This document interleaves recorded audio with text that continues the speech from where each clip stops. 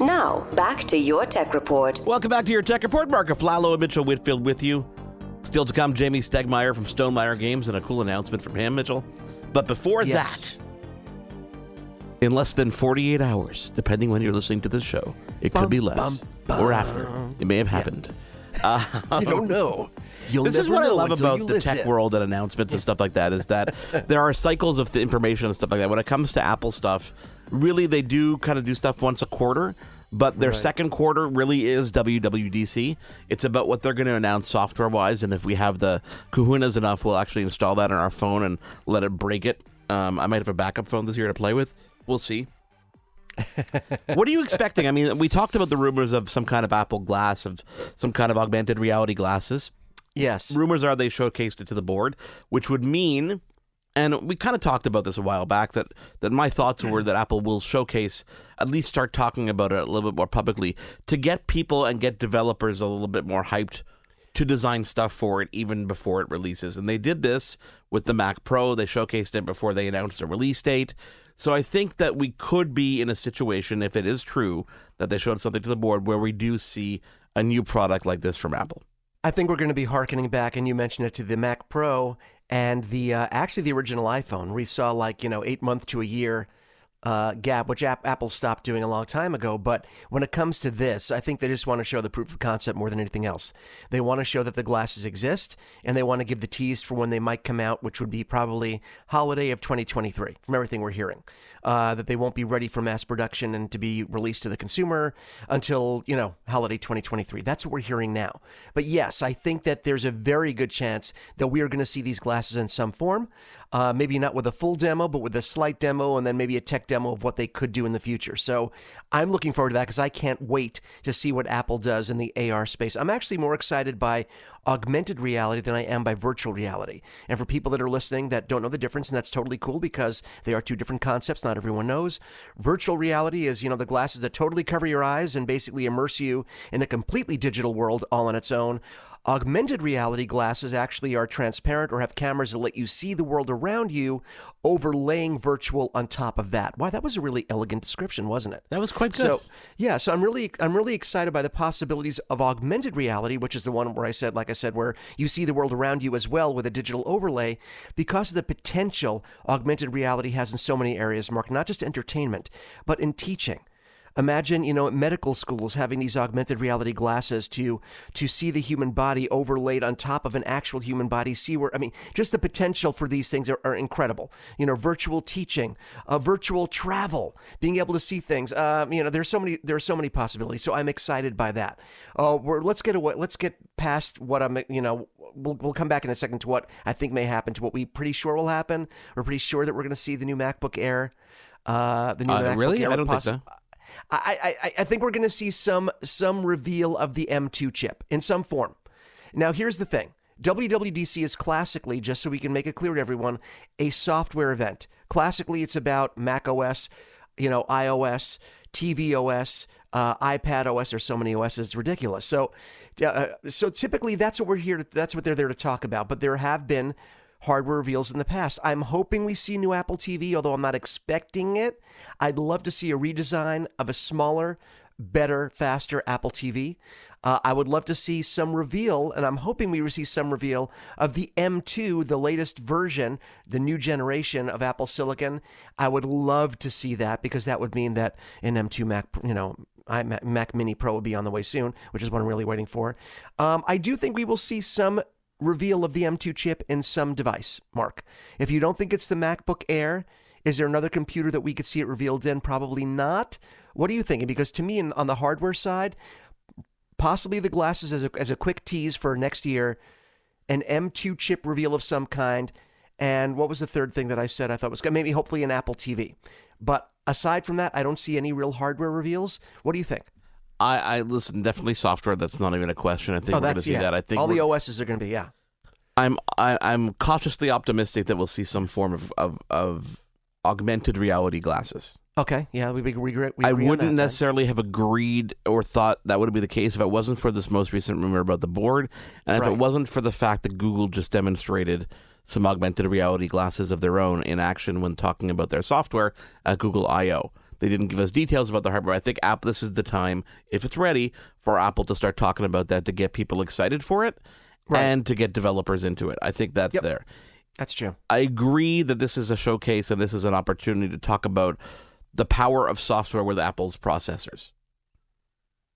The M2 is going to be that entry-level next-generation processor destined for, I think, as you said, the MacBook Air.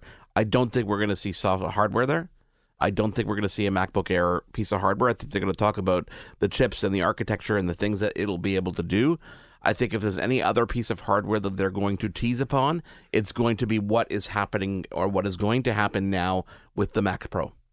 Because the Mac Pro still, right now, is still an Intel-based machine in a traditional computer tower that can be rack mounted, that if the Mac Studio is any indication of what a Pro device would be, is going to be a behemothly powerful monster that is capable of external devices, external graphics cards, et cetera, et cetera. Right. And I think this is the best place and time for them to talk about that, and always has been. So I think that's what we might see here. They might talk about the M2 in terms of what it's going to be and what it's going to bring to the Mac Pro, et cetera, and they'll say that it's coming to devices, but they're not going to talk about, I don't think they're going to talk about a MacBook Air. I think we're going to see that probably come in an announcement somewhere around the September-October time range, like before or after an iPhone, when they talk about a new MacBook Air alongside M2-powered MacBook Pros. Okay, well, you just brought up something very interesting, okay? There are only 2 devices now in the Apple lineup, 2 computers in the Apple lineup that run Intel chips. And that is the Mac Mini.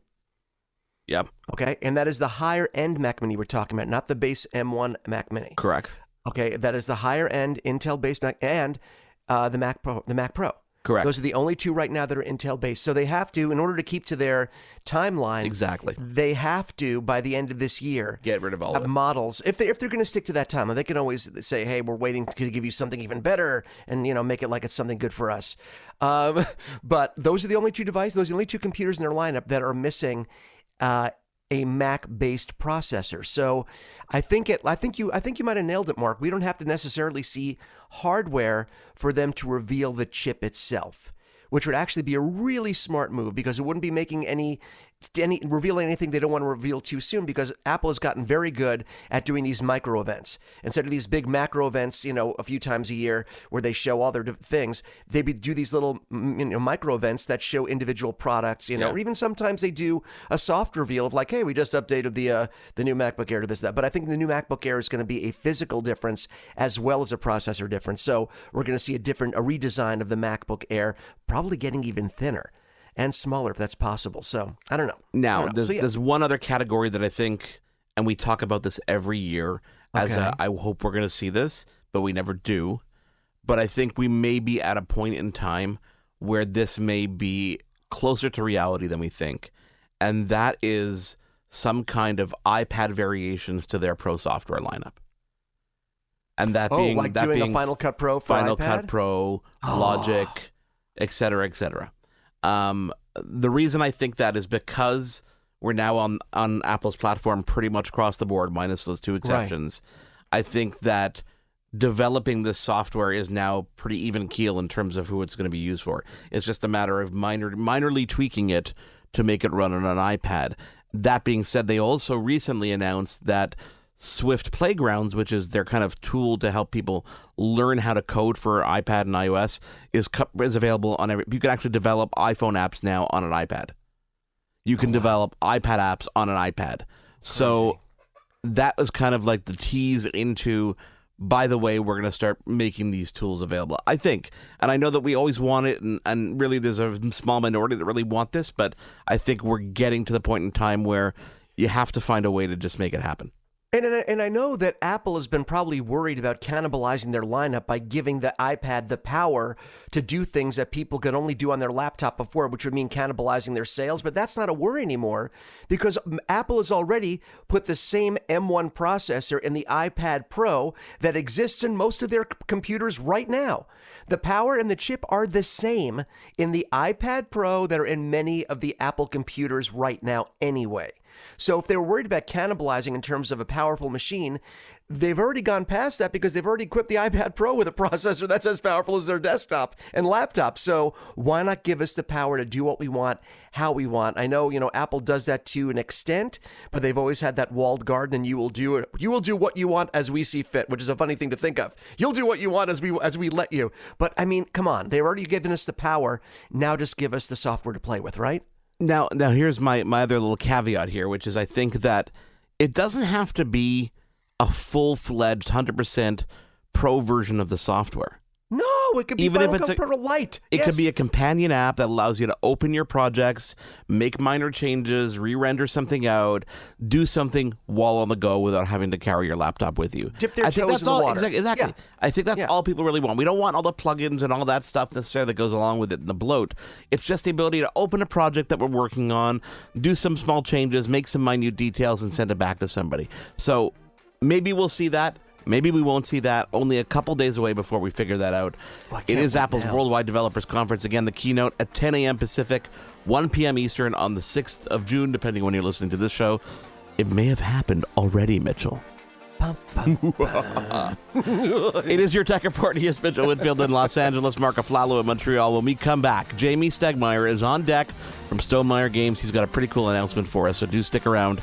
It is Your Tech Report. Oh, don't forget to email us, contact@yourtechreport.com, and follow all our social media at Your Tech Report. Tech Report. Back in a moment. Your Tech Report will be right back.